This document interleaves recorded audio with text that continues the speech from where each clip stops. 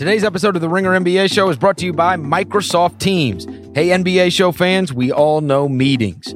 Struggling to pay attention, files seem impossible to find. We're secretly streaming the game on our laptop while nervously tapping our foot below the conference room table. And if you're not in a room, you're not in the know. Luckily, there's a solution for all the meeting-related issues that we constantly complain about.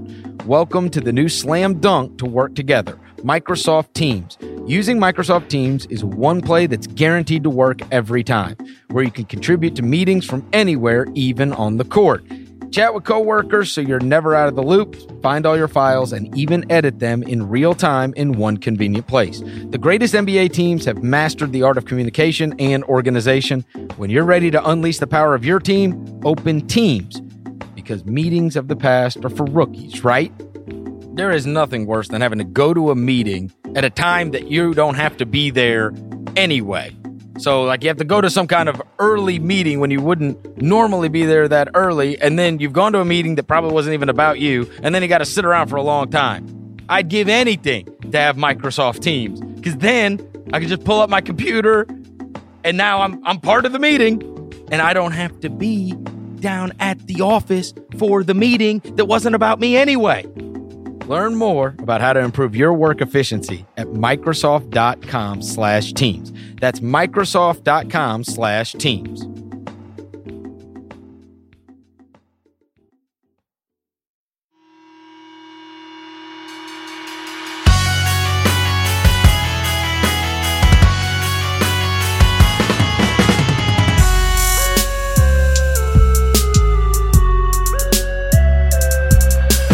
Welcome to the Ringer NBA Show. I'm Chris Vernon, and this week we are still without Kevin O'Connor. He is planning to rejoin us next week, so please keep Kevin and his mom in your thoughts and prayers. And to help me get by this week once again is from TheRinger.com, Jonathan Tjarks. Tjarks, thanks for coming in, brother. Yeah, no problem. Shout out KOC. We miss you, man. We do miss you. Yesterday was a very interesting day throughout the NBA. It started with this beautiful service for Kobe Bryant and Gigi Bryant. And you saw Shaquille O'Neal speak. You saw Michael Jordan speak, Diana Taurasi. I mean, there were all kinds of famous people that spoke, and friends and family of his. And, of course, his wife, Vanessa Bryant, which was heartbreaking to watch. And the strength that she showed was rather impressive. But a truly unbelievable celebration of life is what they showed it. And I even watched some more of it that I had missed yesterday. They were running it this morning on NBA TV. And I got to tell you, Tjarks, it's been a couple of weeks now. And then still, even watching that service and them all talking, it still has not, at least with me, and I don't know how other people feel, it still doesn't feel real.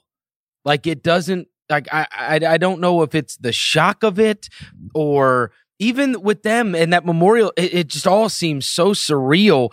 And there will come a time where, you know, there's just going to be this understanding that, yes, Kobe Bryant is no longer with us, but it's been a couple of weeks, and even watching that yesterday, it still didn't feel real to me. Yeah, I think it's the age. You just don't expect, what was he, 41, 42? Yeah, 42. I mean, you just don't, you know, when someone dies who's a little older, you kind of expect that you prepare yourself. But when a 42-year-old man dies, there's no preparing for something like that. You just don't see it coming, and it just doesn't make sense. Yeah, they did an unbelievable job honoring their lives yesterday and celebrating their lives. And so hopefully for those that have been grieving for so long, they get somewhat close to closure. But I know if it doesn't feel real to me, who had no personal connection with Kobe, I can only imagine what those that were very close to him and that Lakers organization is still going through to this very day. There were a ton of basketball games that were going on last night, and some very interesting things happened, not the least of which was Bradley Beal making history because he scores 50 points, and he does it for the second night in a row. He's had 108 points in the last two games. They have lost both of those games, and last night they lost in overtime to the Bucks. He becomes the fourth player in NBA history to score 50 points and lose on in consecutive games. You want to take a stab at the other 3? We doing some more trivia, Chris? Yeah, take a stab at it. You had to score 50 2 games in a row and lose both of them. And look, I'm going to say Wilt. Wilt for sure, right? He's scored 50 so often. He has to be on that list. Yeah, he averaged it. So, of course. The other 2, I actually think that there's going to be an audience out there that is able to rattle these off because these guys are the elite level scorers that get beat up the most. Well, Harden, right? He gets 50 a lot. Yeah. Okay. So that one was easy. And then who's the other one? Is it Kobe? No. Who's the other one that gets beat up? People say it's empty points. Current player. Was it Devin Booker? I don't know if he's a level of scorer. It is Devin Booker. There you go. Yeah. Those are the 3. Wilt, Harden, and Booker had done it before.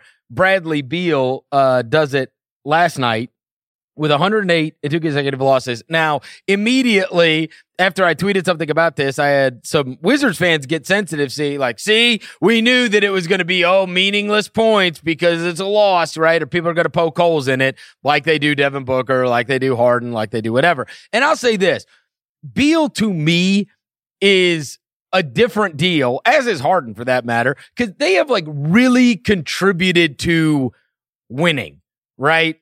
It's not like we haven't seen Bradley Beal. When he and John Wall were both healthy, they went to the playoffs 3 of the 4 years. They were all 3 of those years, they were in the second round, and they lost to the number 1 seed in a game 6 twice and a game 7 once. And in that game 6 and game 7, Brad Beal was having 38-point games. So, I mean, this guy has played, 1 step, 2 steps away from playing in Eastern Conference Finals, for goodness sakes. It's not like Brad Beal hasn't proven his worth as a guy that gets extremely meaningful points, right? But if you're losing 60 games, if you're losing, 70 games a year, of course people are going to poke holes in your stats because, look, somebody's got to score.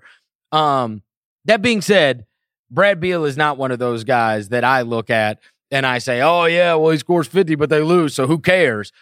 Brad Beal, he has nothing around him. I thought that team was going to be the worst team in the league by far when I looked at their roster to start this season. And they got 20 wins. And Tjarks, this is what's crazy.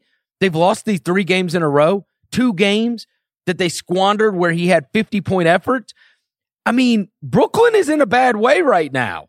And they just lost again last night. And if you would have added, if they win these last 2 games and all of a sudden they're 22-34 instead of 20-36, they're certainly, within striking distance. And with a wounded Nets team, if you went on a run, implausibly, that team would have a, outside, very outside, but an outside chance at the playoffs, for God's sakes.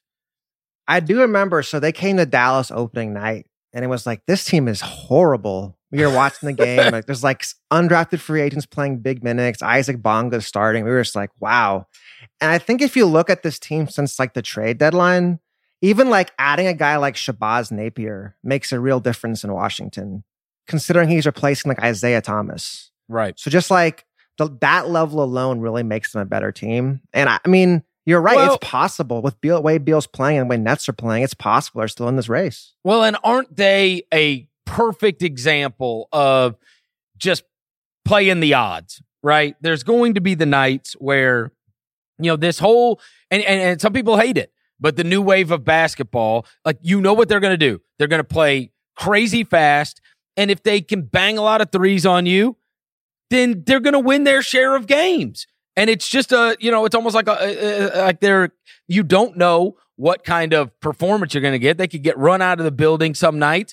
And then some nights they're going to have a chance to win just because they're racing up and down the floor. They're taking a ton of shots and they're taking a lot of threes. And so the nights that they make them, the team having 20 wins is unbelievable to me. And it speaks to the way they have played this. Also, Brad Beal's averaging 30 points a game. Bertans shoots a high percentage. Yeah. Bertans, he takes 8 threes a game and he shoots 42% taking them. If I just said to you, hey, Tjarks, we're going to line them up on a wall, and I'm going to take Beal. I get the first pick. You get the second pick. You take Bertans. Their third leading scorer is Rui Hachimura. Is that the guy you would take third off of their team? There's not a ton of options. Thomas Bryant? I mean, seriously, who is the third pick off of the Wizards? Well, let me look at this. Honestly, I can look at the roster. Yeah, you can see why, Beal was upset at the All-Star break. Like, you get why everyone was making fun of him, but he's like, man, I'm balling right now, and y'all are just hating. Like, you get it. Okay, this guy is one of the best players in the league, and he's not in the All-Star game. His agent sent out that big letter, the Bartelstein's firm, saying that, the last guy to average this most and not make the All-Star game was World B. Free in 1978 or whatever. So, I mean, it was rather historic that Brad Beal didn't make the All-Star team this year. And I get the whole rewarding winning, but look at this friggin' roster. They have 4 wins if he's not on that team. Yeah, and then they made a good point. I think the agent was like, well, now people get mad for guys stacking teams, but when you don't give a guy credit for being on a bad team and playing well, what else is he going to do? Right. That does make sense. All right. So Brad Beal, unbelievable efforts, both in losses, and it was history last night. Now we need to talk about some teams that are. I want to get your worry meter on a few. The first one is Utah. So they got run out at home last night by Phoenix. Now, to my point earlier about just shooting a bunch of threes and there's going to be such variance every night.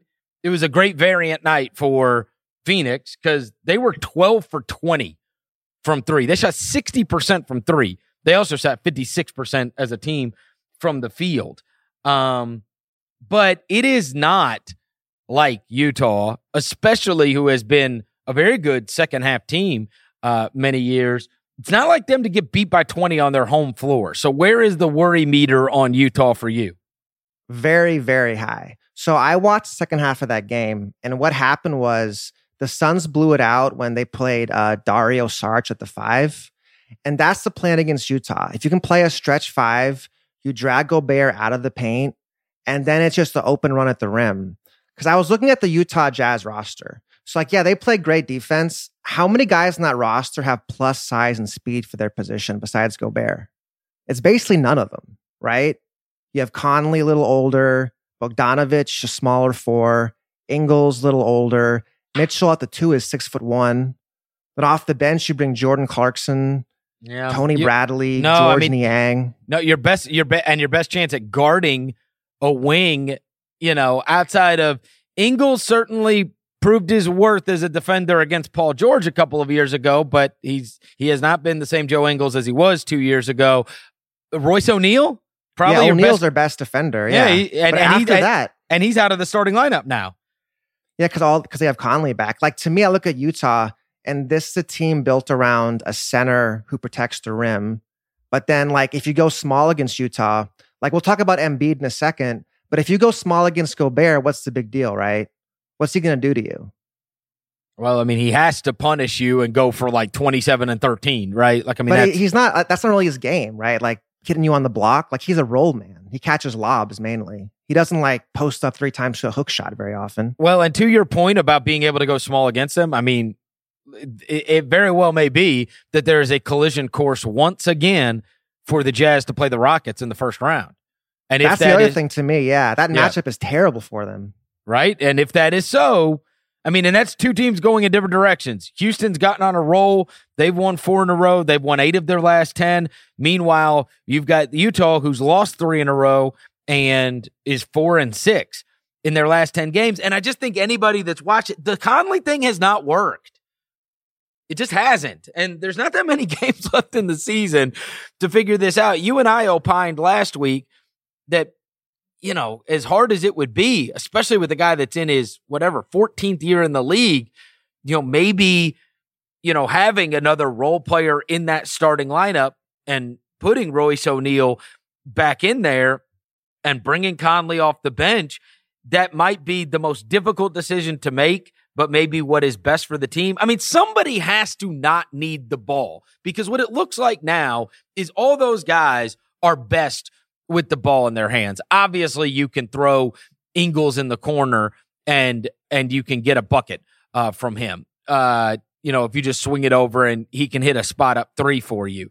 But when you're talking about Donovan Mitchell and you're talking about Joe Ingles and you're talking about Bogdanovich, there's a lot of my turn stuff that goes on. And yet when Conley was out of the lineup, and nobody loves Conley more than me, but when he was out of the lineup, they looked like last year's Utah team, except they added Bogdanovich. And Ingles looked back like himself, and Donovan Mitchell, really exploded, and they started to look like last year's Jazz, the Jazz team that we thought was going to be a very, very a team that you don't want to see when it comes playoff time. And I know that last year everybody just stacked up on Donovan and made it hard on him, and now it looked like you had a little more scoring there. You've got to have guys that just keep the ball moving, guys that don't need the ball and are role players.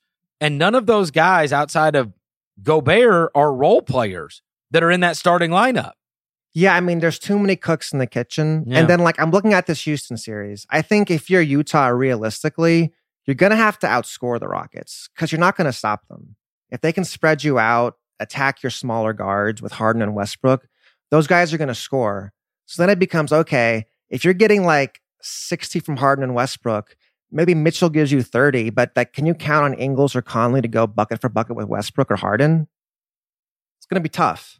Yeah, well, and I know this. And the Conley thing, look, they didn't look right at the beginning of the season. You're like, all right, they're just going to figure this out. He had some really good games right before the All-Star break, but that time in December, and I know people are going to say, well, their schedule lightened up. If you watched them, they just looked better. They looked a lot more like last year's team. And yeah, it's just like Chris, it's the pieces. With Mitchell especially. Mitchell's 6'1", and he's a streaky shooter, and he likes to attack the basket. Mm-hmm. He needs the ball in his hands going downhill. If he's playing off the ball, he's just less valuable, and he's your best player. Therefore, he has to have the ball. Therefore, everybody else has to play off him. And then with Conley, okay, if Mitchell has the ball, you have a 6'1" two guard. Either way, it's tough. Well, and there's some guys that just they are going to be what they're going to be if they've got the ball. And for 13 years, Mike Conley had the ball in his hands, right? And yeah. Look, I just talked about it last week, Tjarks. How many people last year were saying, oh, Chris Paul ain't Chris Paul anymore. Chris Paul lost a step, and Chris Paul's, got the worst contract in the league, and, blah, blah, blah. Look at Chris Paul now. The ball's back in it. That's what he is. He's a pure point guard who, when the ball is in his hands, can really be a fantastic player. And he's not as good of a player off the ball. And having to go up against bigger, stronger guys that might be guarding him on occasion, and playing that kind of ISO ball. And I think Conley's the same way. Right? He's a guy he's going to be at his best if the ball's in his hands. And you talk about Chris Paul, my thought was maybe he wanted out of Houston for that very reason. For much everybody said, oh, Harden wants Paul out. I could see Paul being like, this is no fun for me. I'm Chris Paul. I'm an elite Hall of Fame point guard. I don't want to spend the rest of my career spying up the 3-point line watching James Harden dribble. This is kind of sucks.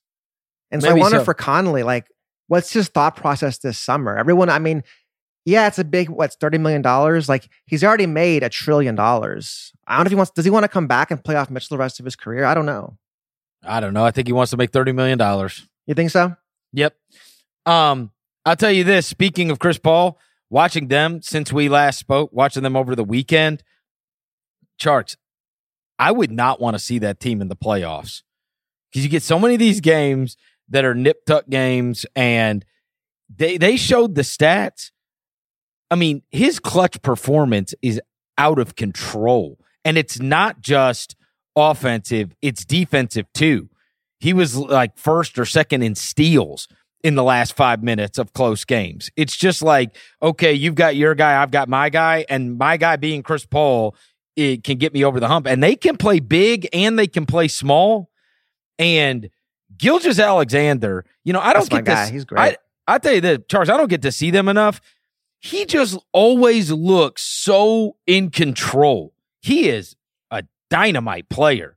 He's got the big size and he's got great vision. He is boy, and I heard Bill and Russillo talking about this, to look back at that whole Paul George thing. And maybe the Paul George thing will add up to a championship. But to give up 1 million first-round picks, Gallinari and that kid, because I don't know what the ceiling on him is, but he's already awesome. Yeah, like when I look at young players, one of the first things I look at is, okay, what are their weaknesses? And Gilgeous-Alexander is one of the only young players in the league where like he can do everything. He can score, he can run point, he can stretch the floor, he can guard 2 or 3 positions, and he can rebound. And that gives you so much versatility. Here's the lineup number for you. So OKC closes games. Usually it's Paul, Schroeder, Gilgeous-Alexander, Gallinari, Adams. That's 3 point guards, stretch 4, and then a 5. Their net rating in 160 minutes, just take a guess. What do you think it is? Okay, give me the lineup. Give me the lineup again.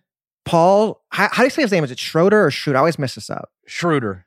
Okay, Paul, Schroeder, SGA, Gallo, Adams. Oh, well, I'm going to imagine it's high because you're saying high, but high is like, if you're plus 10, that's obviously outstanding. I'll just say an even number. I'll say like around plus 10.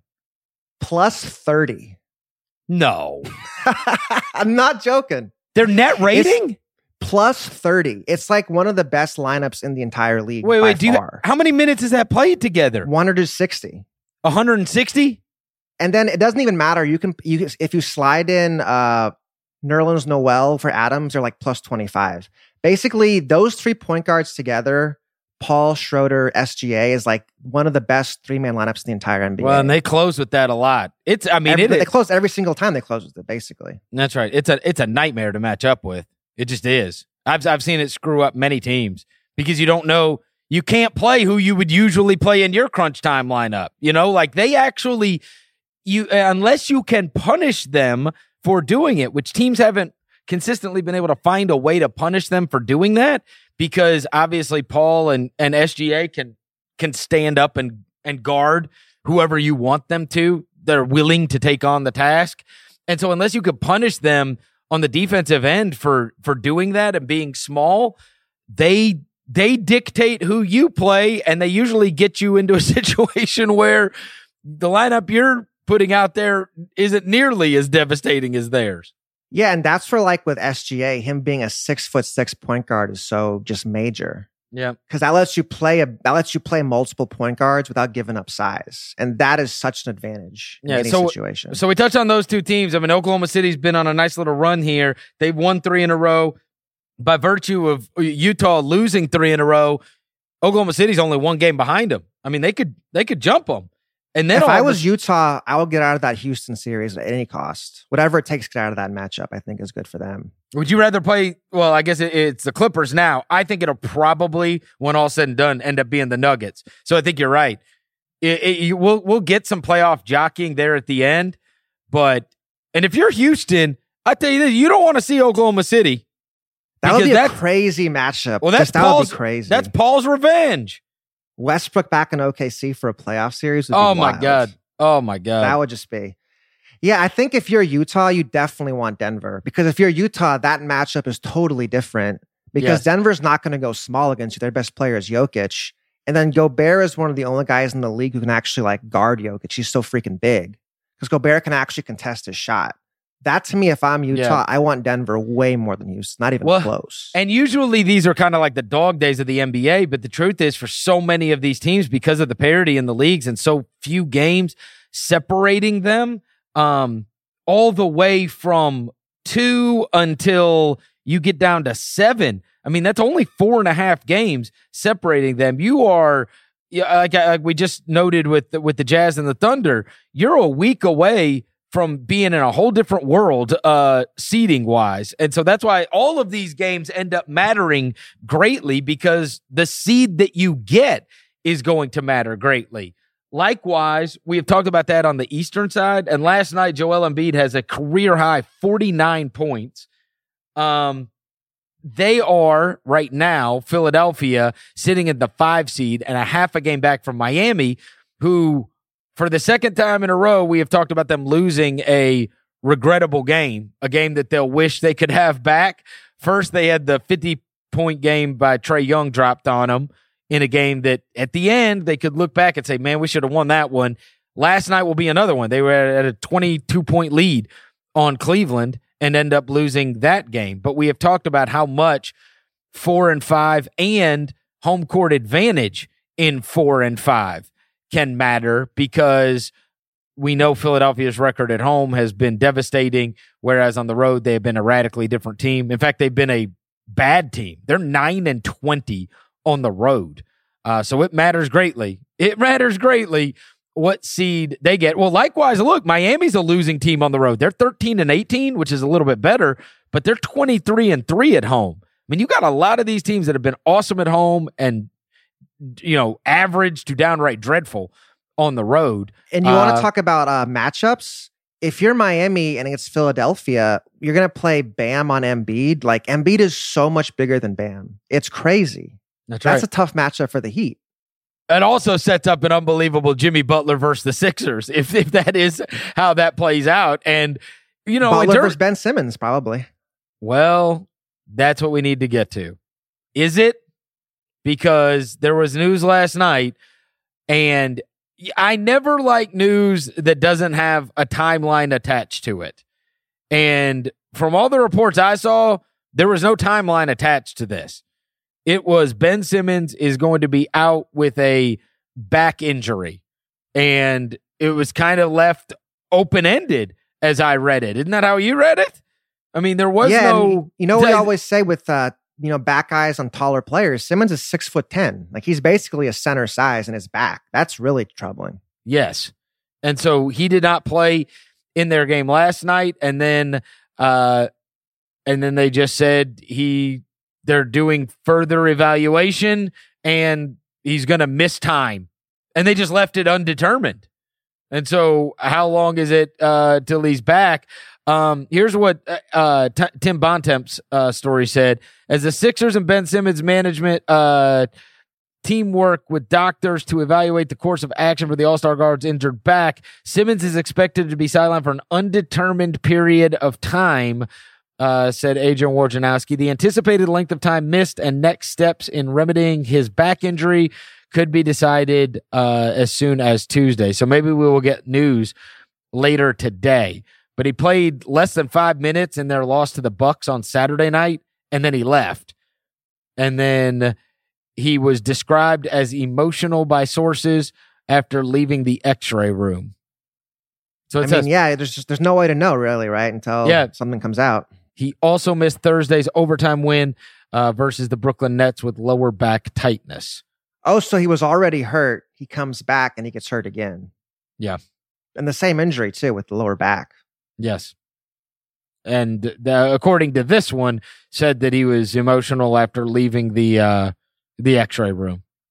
So, I mean, I don't know. Typically, that doesn't mean you just got good news. I do think Philly is well equipped, though. Like, they survived without Embiid by having Simmons, and I don't think they'll fall too far without him. I think Embiid should be able to step up. When Embiid said that he was the best player in the NBA, we covered that in our last show. I mean, this is proving time, and at least on that level, I know they got stomped by the Bucks in that matchup we had talked about happening over the weekend, but this is the time for Joel Embiid, because he's going to have to carry them. Well, there was one sequence in that game last night that was funny. I was watching it. So Embiid gets the ball in the post, and he's playing with like 4 guards, and the ball goes from like 1, 2, 3, 4, and all 4 of them could shoot threes. And the defense actually rotated to all 4 players, and the ball got back to him. And I was like, this is probably the first time that's happened like ever in his life in Philadelphia. Well, and I tell you this, Tjarks, this is going to be the deal. I mean, you come out of the All-Star break, and he had 39 and 16 in that Brooklyn game that we talked about on Friday. He had 17 and 11, and they just got walloped in their Milwaukee game, and he was not good. But then he comes back last night, and he's got 49 and 14. I mean, the truth is, are we going to now, now you see, we saw earlier in the year, remember when Embiid was out, and it was like, oh my God, look at Ben Simmons. This guy's putting up like 35-point triple-doubles. I mean, he was killing it, and it's like, geez, he's better without him. Like, you see both of these guys, and they both end up being able to do more without the other one. And so now will be the test. Ben Simmons is out of the picture. Nobody can talk about how it's not a great fit. Nobody can talk about how they get in each other's way. None of that crap. And if we see Embiid like routinely going for 35 and 15, you know, it's going to go a long way towards that discussion being ramped up even worse than it's always been ramped up. Do you think he'll make some comment about floor spacing? I feel like Embiid would definitely do that. I don't know. I mean, he has. Look, he's a smart guy. He's a calculated guy. He knows exactly what would be the case if he does. But all I know is he's played 3 games since the All-Star break, and he's gone for 39 and 16 and 49 and 14 in 2 of them. Now, I know they're against Brooklyn and Atlanta, but look, he's got now if the time that Simmons is out is undetermined, we could be amping up for the full Joel Embiid. Okay, you said you're the best player in the league. Like, every night you got to go out. And he's this weekend, he's got both LA teams, national television. Perfect, right? Perfect. Clippers on Sunday, Lakers on Tuesday. That's a little showcase games. So clearly the Simmons injury, though, is we both, while it is not the ideal match, like, they have to have him back. They have to. Now, they caught a little bit of a break in terms of they're 5 right now, and, you know, I guess they could drop down, but that's probably their floor because Indiana has been in a bad way, Tjarks. I really liked this team midseason. They've only won 3 of their last 10 games, and now just a critical injury for Jeremy Lamb. Thoughts with him? Because, brutal. I mean, he just busted everything. Tore an ACL and a lateral meniscus. Also suffered a fracture. I mean, just devastating. Now, for him, I guess on the bright side, he did sign a contract right before this past year. But that is going to be very, very difficult to come back from. And obviously he's been good for them this year. He's been good for them, and they've had a good season so far. And there were times where they really looked like, oh man, if they get Oladipo back into the mix, they could be trouble for somebody, but they've been in a bad way. They had that one-off win, against Milwaukee. And then they turned around and beat the Knicks. But I mean, they just, that Sunday game against Toronto, they got beat by friggin' 50 points. It was ridiculous. That was the game Lamb got hurt, I think. Yeah, I feel so bad for him. I've always liked Jeremy Lamb, and he had a really tough draw to his career. So he was one of the main pieces in the Harden trade. So in OKC, he never had a chance.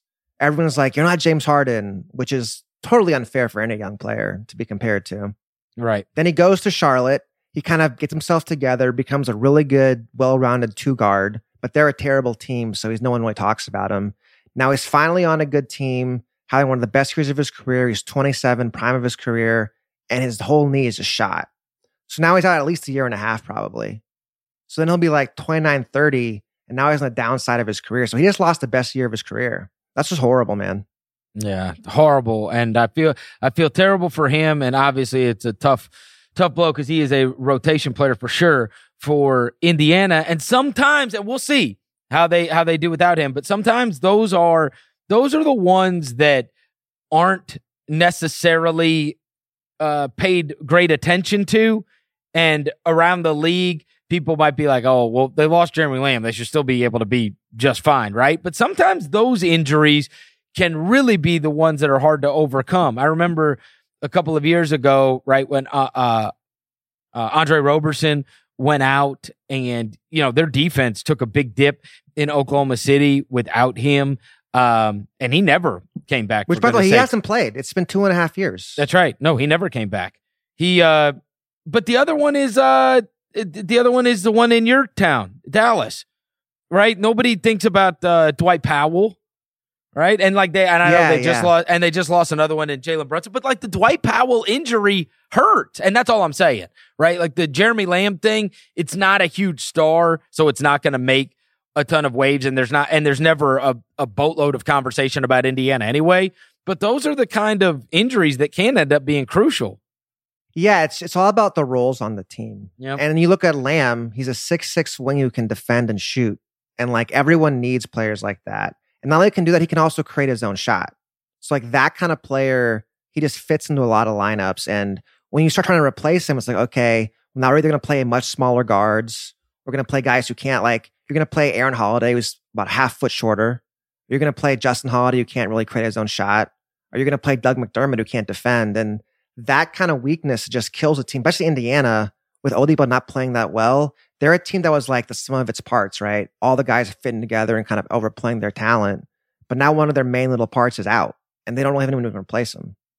Tjarks, throughout the season, there has consistently been nothing positive ever you read about the Clippers. It's the damnedest thing because they are, right now, they have the third best record in the Western Conference. And yet everything about them has been like negative news this year. It's very strange, right? It's always about load management, or it's these disturbing quotes from the locker room or from Doc Rivers, or it's about chemistry, or it's whatever else. And yet here they are at 38-19, one game back from being the 2 seed in the Western Conference. I mean, while they got your guys last night pretty bad. And how about this one? It's their 29th lineup they ran out there. It's the most in the NBA. And they're like, that is not usually indicative of a team that's 38-19. Right? And I know that they had a losing streak and they got beat up by the Kings over the weekend. And so they have given reason for people to watch them and get paused. But obviously, with the Grizzlies playing them last night, I settled in to watch it. They started off that game 35-9. And look, did you still watch the rest after that, or just go to bed? I made it to the 4th. You're a professional, man. I'm impressed. I made it to the 4th. It was a late night for you. I made it to the 4th. Well, because there were some new guys that were going to get to play. Jordan Bell was going to get his first minutes, and maybe some other guys were going to get to play. But I mean, the Grizzlies, who are having to start Brandon Clark, who you love, and I was super excited to see how he would perform in this spot. After 3 minutes, he goes out with a hip injury. So they lost Jaren Jackson Jr. They start Brandon Clark, and Brandon Clark gives him 3 minutes, and then he's out for the game. And they started off 35-9 to start that game, which leads the league, as we said. They've added Marcus Morris, they've added Reggie Jackson, and they got 25 games left. But I'm here to tell you, Tjarks, when push comes to shove and it gets playing time, I honestly just roll my eyes at all of the, something's wrong with the Clippers, or the Clippers don't have, something's off, something's wrong with them. But I mean, I really do, because you've watched them when it's gotten to like the big games, like the Laker games this year, and you've seen when both of these guys are healthy, Kawhi and George, and now they've added this other stuff. When they are fully stocked and fully healthy, which they have not been all year, they are devastating. Chris, like, look at this bench, the second unit. It's Reggie Jackson, Lou Williams, Landry Shamet, JaMychal Green, Montrezl Harrell. That's their second unit. I know. They're devastating. But I was thinking about that. So one thing someone on the Clippers told me the other day, they said, the Clippers were the team everybody wants to play for if you're a basketball player in LA. Like, we're the team for the guys who want to hoop and not worry about all the nonsense. And I'm looking at Reggie Jackson. Why is he not on the Lakers? The Lakers could use Reggie Jackson so badly, right? Like a point guard to create his own shot, run the offense when LeBron's out of the game. He could have a huge role in the Lakers, but he chooses to go to the Clippers, play with Lou Williams, all these guys who need the ball in their hands. He's like their sixth guard. I mean, look, they're injured all the time, and they got guys sitting out for rest and whatever else, but I don't know. Like, they got Beverly and George back in their lineup last night. They add Marcus Morris, who's obviously a tough dude, into their mix and can be helpful. I don't know, man. Like, for they're all stacked, the man. I know, for they're all the absolutely stacked. It's all this negative news and all this downplaying them, but my God, when you see them in their version healthy, bro, I mean, you look at because they'll throw they'll throw Kawhi Leonard on Ja Morant, and then they'll put Pat Bev on your 2 guard, or you remember, he was guarding LeBron in that game on Christmas, for God's sakes, on the last possession. I mean, when you've got Beverly, George, Kawhi out there as a mix and they're rotating and they're switching, I mean, God, it's awful. You have Montrez at the 5. I mean, it's Morris. Awful. So you have 4, 6, 7 wings who can all guard. Then 3 of them can all really shoot. Kawhi and George can pass. Morris can create his own shot. Like that lineup, and you compare them with the Lakers. First off, like you go back to those Lakers Clippers games. What stood out to me was, Kawhi is better than LeBron now. That's what my first big realization watching that. It's like that's not even close. Kawhi can guard LeBron. LeBron can't guard Kawhi anymore. So if that's the first thing, you got the edge up top, and you have the edge in depth. It's going to be tough for the Lakers, I think. Well, but it is the Davis thing. That's the question, right? Because he has to be awesome. No, and he has to be awesome, but he is like all the time. He's awesome. and they run that LeBron Davis pick and roll. Like you're never going to be greatly equipped to deal with him, And the other thing is Paul George has got to show up big in playoffs. Like that has to happen because that has not been commonplace over the course of his Chris, career. With the Lakers, what I've been thinking about them, I feel like at some point in the playoffs, it has to become AD's team. Like right now, I feel like it's still LeBron's team. LeBron's still the main guy with the ball in his hands, the primary playmaker. Yeah, but the engine of the offense. I don't know. It has to be Davis. I don't know, man. Like throughout the year, watching them, I mean, Davis is he's the bigger problem on a regular basis. I mean, they take about the same amount of field goals. LeBron's at 19, Davis is at 18. But I mean, it's all those two, and you get to the last 5 minutes of the game. I mean, think back to that Celtics game we watched over the weekend. Do you remember almost anything anybody else did, in big spots than like with the Celtics? You remember Jaylen Brown hitting the shot. You remember Gordon Hayward missing the layup. You remember they couldn't get the ball to Tatum. With the Lakers, like almost everything you remember is Davis James related. I mean, that's what they do. They go to that. It's their bread and butter, and they're devastating. To me, the number to watch is Davis's assists. So he's actually dropped from last year. He was at 3.9 career highs at 3.3. To me, like the best version of the Lakers is if Davis is scoring, he's getting doubled, and he's kicking out to somebody else. That to me is like, that's the attitude to win a championship. Is I need Davis creating shots for other people and not LeBron doing it. Does that make sense? Yep. I think that's what I'm watching for, because what's going to happen in the playoffs in that LeBron Davis pick and roll, Clippers are going to switch that. So it'll be either Kawhi or Paul George on Anthony Davis, because they'll put Montrez on LeBron on the switch, or Morris even. It's like, can Davis score on those guys so effectively that the Clippers send doubles? And when they send doubles, can he find the open shooter quickly enough? That to me is the Lakers' best chance to win. Well, and the key for the Clippers, obviously, with 25 games left, is just to end up being a 2 or 3 seed. That's it. Right? Because you can't be in that 4 seed and have to play the Lakers in the semis.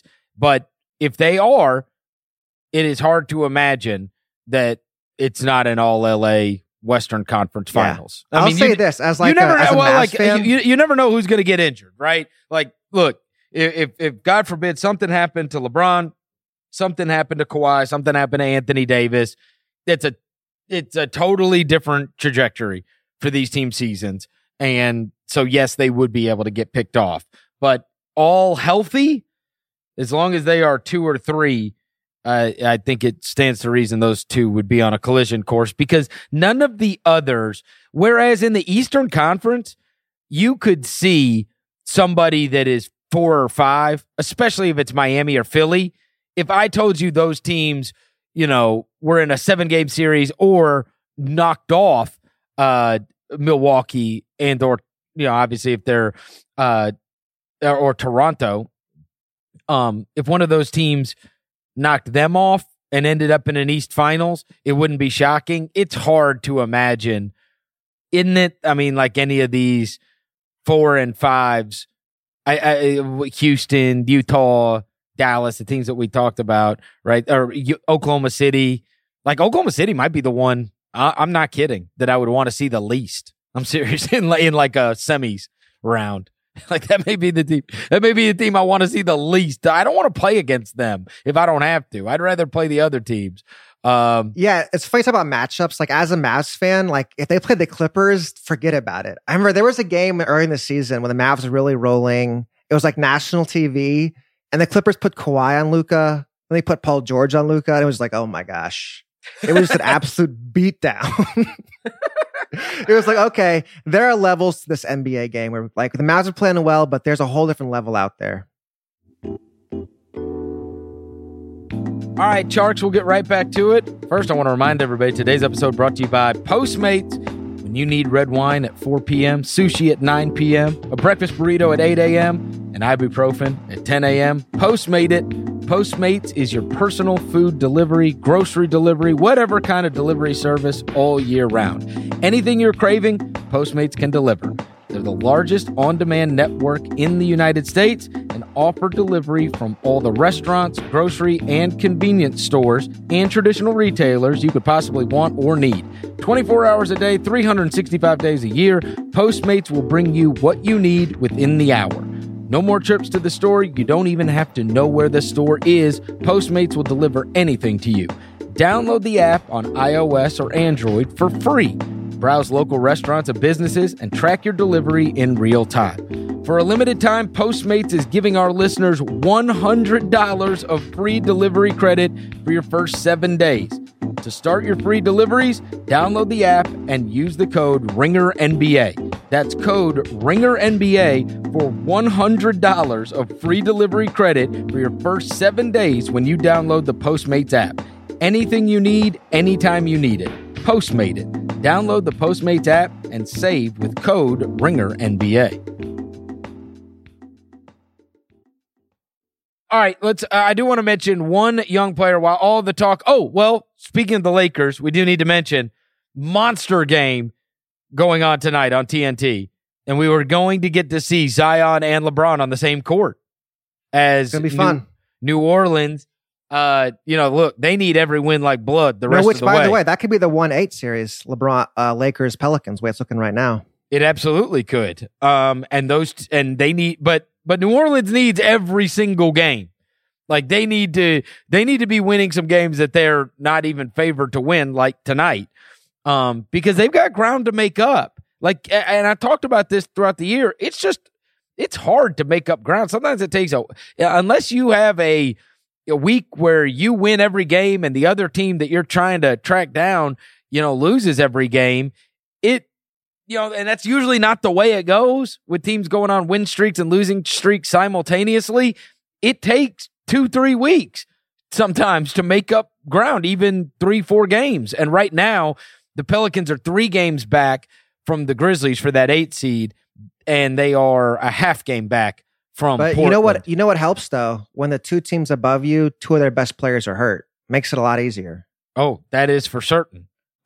Because the Grizzlies without Jaren Jackson Jr., the Portland Trailblazers without Damian Lillard. They got the Lakers twice the next week. I didn't realize that. They play Lakers on Tuesday and again on Sunday. That's going to be really fun. I cannot wait. I can't wait to see, because look, I've talked about this throughout the year. The Zion thing is just outrageous. It's seriously, you watch it and it's like some Marvel superhero has been dropped on the court amongst 9 guys. Like, he just rips the ball away from, like, big man. It's like playing against your kid or something. You know what? So I watched a bunch of his games for Arc I did today. Really, the only game all year he had trouble was Milwaukee when he went up against Giannis. That was the one guy who's been able to guard Zion. But there's that clip you saw. If you go watch, you can see that clip. Giannis grabbed the ball. He ripped that shit from Giannis like it was nothing. He just yanked it from over his head like it was like he was dealing with a child. And so I can't wait to see him and LeBron.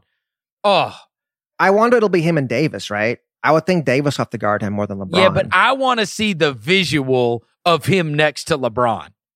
Because LeBron... it isn't often as a guy's bigger than LeBron and stronger. No, I think... Well, look, this is what I've told people this. Like, LeBron is one of those guys that you need to see in person to fully appreciate. He is huge. A huge human. His shoulders are so broad. He's just... You can't believe he does the stuff that he does at his size. And now Zion is like a friggin' super LeBron. Zion's coming to Dallas in like 2 weeks. I'm clearing my schedule I don't care what I got going on. I'm going to that one.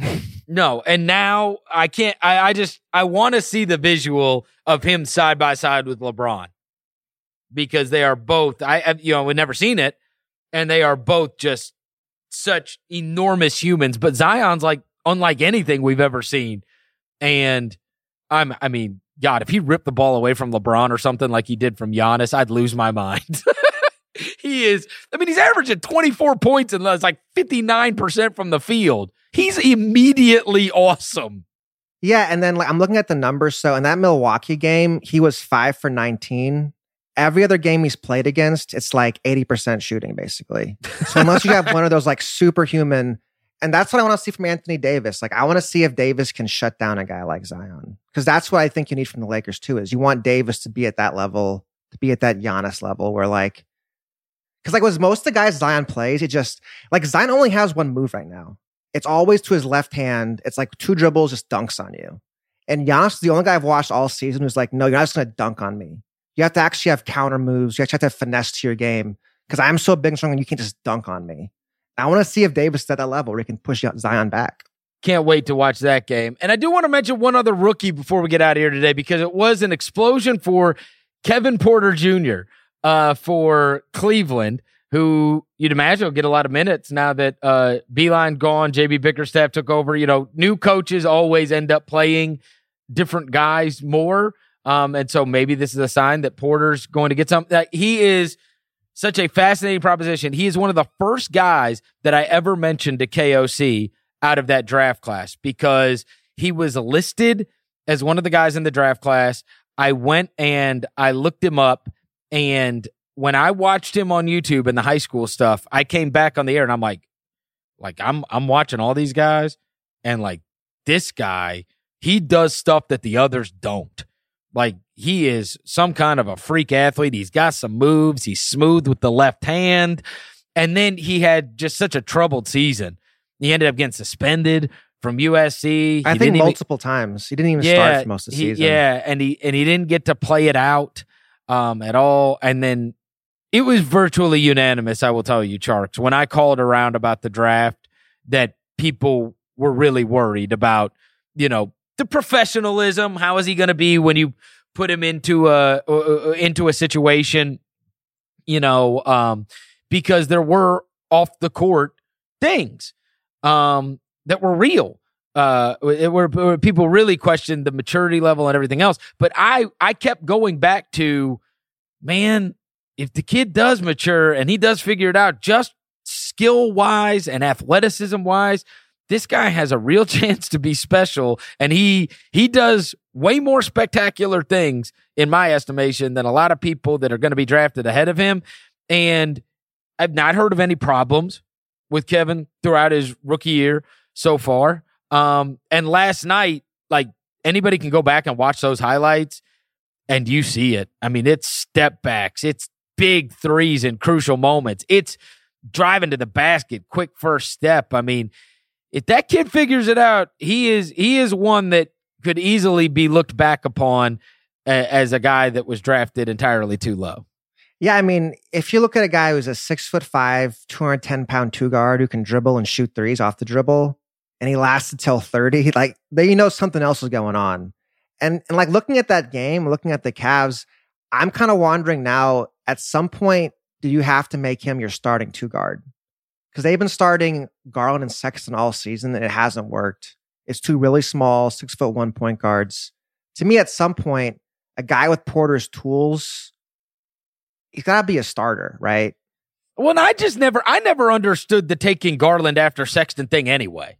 But I'm a big Sexton fan, See, I think they said Sexton's not a point guard. You're getting another one. That was my thought when they did that. Yeah, but I mean, what is a point guard now? Is Damian Lillard a point guard?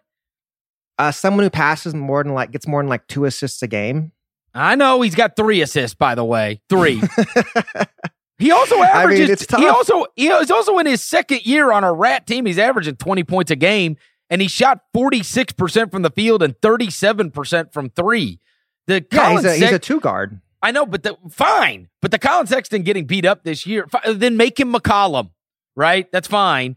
But Are you expecting Garland is going to be the Lillard type? Because Garland has been miserable this year. And I know he didn't get to play last year in college, but of those two players, one of them has been much better than the other one.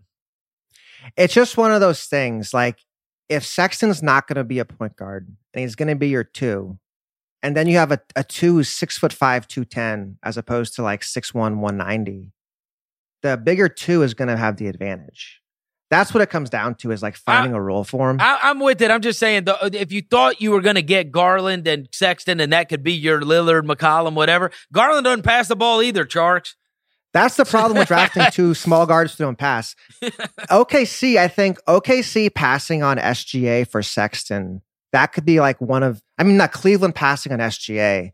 That could be one of like the big swing points in this draft, looking back on it. That was a huge miss. All right. Well, I'm the one with the Colin Sexton stock, and I think you're going to look up and there will be people that you will say passed on Sexton, that it wasn't all that wide. Let this stuff play out. He's only played 2 years in the league. I love what Sexton brings to the table. He is a dog, an absolute dog. And those guys, when they've got the work ethic to go along with it, I think Sexton's going to have an outstanding career. I do. I still believe in him. I would like him in like a Kendrick Nunn role. If he could play with a big point guard like Jimmy Butler, and then he could guard point guards and not be a playmaker. I think that's probably what makes most sense for him. But it's hard to find a big 6'7" guy who can run point for you. Yeah. Well, and now, I mean, you see with Kevin Porter, it's one night, right? But it would just, the reason we wanted to mention it is because there is stuff there with him. It's not like he's had some kind of amazing season, but he also hasn't had a disastrous rookie season either. And he is a guy that I could see taking a leap, next year or the following year. I think, to me, with Cleveland, they just got to find someone who like passes the ball. It's really hard in a rebuilding team if you have one guy who creates shots for other people. Whether it's Sexton, Garland, Porter, one of those guys has got to be a playmaker. If that doesn't happen, you got a bunch of guys just jacking shots in a bad team forever. Well, and they've been a bad team all season long. That is for sure. And all their you know what I mean? Like, it would have been nice to have a veteran to do that. They don't have any. You know what I mean? That's what happens, though, Tjarks. When your big guys are Kevin Love and Andre Drummond now, but it's been Kevin Love and Tristan Thompson and Larry Nance, and it's like none of the guys that have any years in the league are the ones that are expected to like run the offense like ever. You just talked about in that last show how it was nice for them to add Jeff Teague in Atlanta. Like, why can't you just add somebody that can, right, keep the ball moving or get out there and show these guys, and nights where they don't have it or nights that they need lesson learned, but they've got all young guards. Yeah, I'm looking at their stats. They got no one averaging 4 assists a game. That's kind of miserable. Well, there's nobody young. The other guy they had was Jordan Clarkson. He's never been known for being a regular. Yeah, another guy going to get his shot for sure. Yeah, he's not Bob Cousy himself. All right, last thing. We are now careening towards the conference tournaments that are going to go on in college basketball. We're coming towards the end of the regular season, which will lead into conference tournament. People do start to amp up and watch a lot more college basketball down the stretch. Give me a couple of names that are worth going out of my way to watch, you think. We have chronicled many times. This draft has gotten just beat to hell at the top with either guys not playing college basketball. In the case of the kid Halliburton from Iowa State getting injured. I mean, Anthony Edwards, might not be playing in the conference or he'll be playing in the conference tournament, but probably won't be in the SEC tournament. That's for sure. Yeah. So give me a couple that might be worth going out of my way to watch. Okay. Actually, I got a story coming out on Thursday on The Ringer about 2 sleepers I like a lot in this draft. And Perfect. It's Josh Green at Arizona and then Cassius Stanley at Duke. So they're both 6'6" wings who are extremely athletic, who can shoot threes and have some ball handling ability and a little feel for the game. They're both guys who are in smaller roles on their teams. So like there are nights where those guys don't do a lot and you're kind of like, what's the big deal? Because they're playing with like star college point guards and they play off the ball. But if you're looking for guys who can fill a role in the NBA, a little bit like Kevin Porter. These are two really big two guards who can shoot it, who are pretty athletic, who can play defense, and who have some feel to their game.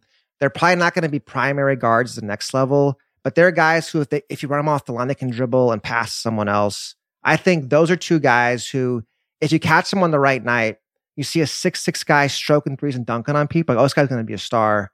They're not having that kind of role in their college teams. One plays for Arizona, one plays for Duke. So they're probably like the second or third best players in their college teams, but they had the kind of tools that I think in an NBA setting would be more valuable. Yeah, I'm looking here I pulled up Stanley. The numbers are good. 49% from the field, 54% from two, 37% from three, 73% from the line. He broke Zion's vert record at Duke. He has like a 45-inch vertical. On these 12 points and 5 rebounds a game. Yeah, and he gets steals. Yeah, he's not projected, crazy high. Because I think at Duke's best player is their point guard, Trey Jones, and they have like a traditional big man in Vernon Carey. So he's like your third option. So there are games where he doesn't do anything. It's like, who cares? But I think you look at his like skill set and his tools, that's the guy I think in the NBA will be more valuable, if that makes sense. Yeah, he was I'm looking back, 4-star kid coming out of high school. Certainly. LA guy. He might have played at Sierra Canyon, actually. I have to go look. I think he might have. Looks like he was 37th. He did play at Sierra Canyon. Yeah. He was the one knock on him is he's older. He's like already 20 years old for a freshman. That's kind of like the big, okay, he's a little like playing behind his age. But to me, he's a very polished player too for a freshman. Like he's a little older, but that's my guy. I like him. Well, there was another guy that was a little older. And you know what's funny? For whatever reason, I know he's a little bigger than that, but it conjured up when you were talking about him. The description reminded me a little bit of Rodney Hood when he was there. They're both lefties. So yeah. I thought of that too. He's a lefty. He's not the same level of shooter as Hood, but he's more athletic and he's a little smaller. But they're both lefty two guards at Duke. All right. And the Arizona kid, what was the name again? Josh Green. Josh Green. Okay. I'm going to go out of my way because and Arizona's got a kid that could very well go in the lottery too, right? With that's the thing. It's Nico Mannion. Yeah. So like Mannion gets all the publicity because you watch him. He's the point guard. He has the ball in his hands the whole game. He's a great passer, so he kind of gets all the shine, but doesn't have great athletic ability for a point guard, only an average shooter. So to me, I think Green's actually the better NBA prospect, even though Mannion's a better college player. Yeah, Green was huge high school kid. I mean, he's McDonald's All-American. He was ranked 8th in the ESPN 100. So, I mean, he certainly had his accolades he's an IMG kid. He's kind of the reverse of RJ Hampton. He's an Australian kid who went to the US to play basketball. He's from Australia originally. Yeah, I'm seeing this. How about this one? It's a story by Jeff Borzello that was written, my God, 278 days ago. So, I mean, a long, long time ago. There's a whole documentary on him. Oh, really? On ESPN. Josh Green, Born to Ball. I'm looking at it right now. That's awesome. There's like 5 episodes. And then it says Josh Green, Australia's newest basketball star. How about that? You gotta love when a mid first round pick's already got a documentary series. No, it's about him going from Australia to Braden in Florida and then signing with Arizona. IMG, yeah, he's been on the circuit for a long time. I think I saw him at like Basketball on the Borders 3 years ago. So he's been around for a while. He's got the tools. He's more of a streakier shooter than Stanley, but he's got the tools. He actually passes pretty well too for a 2-guard. I think he's like at 3 or 4 assists. Tjarks, I can't thank you enough for filling in again this week, and I will talk to you again on Friday. All right, cool. Thanks for having me on, and thanks for paying your debts. I appreciate that. I did. You're a man of your word, Chris. Thanks, everybody, for listening to another episode of the Ringer NBA Show. If you dig what you're hearing, go give us a rating and review on iTunes. 5 stars. 5 stars. It really helps. Thanks to Bobby Wagner for producing again, and we will talk to you on Friday.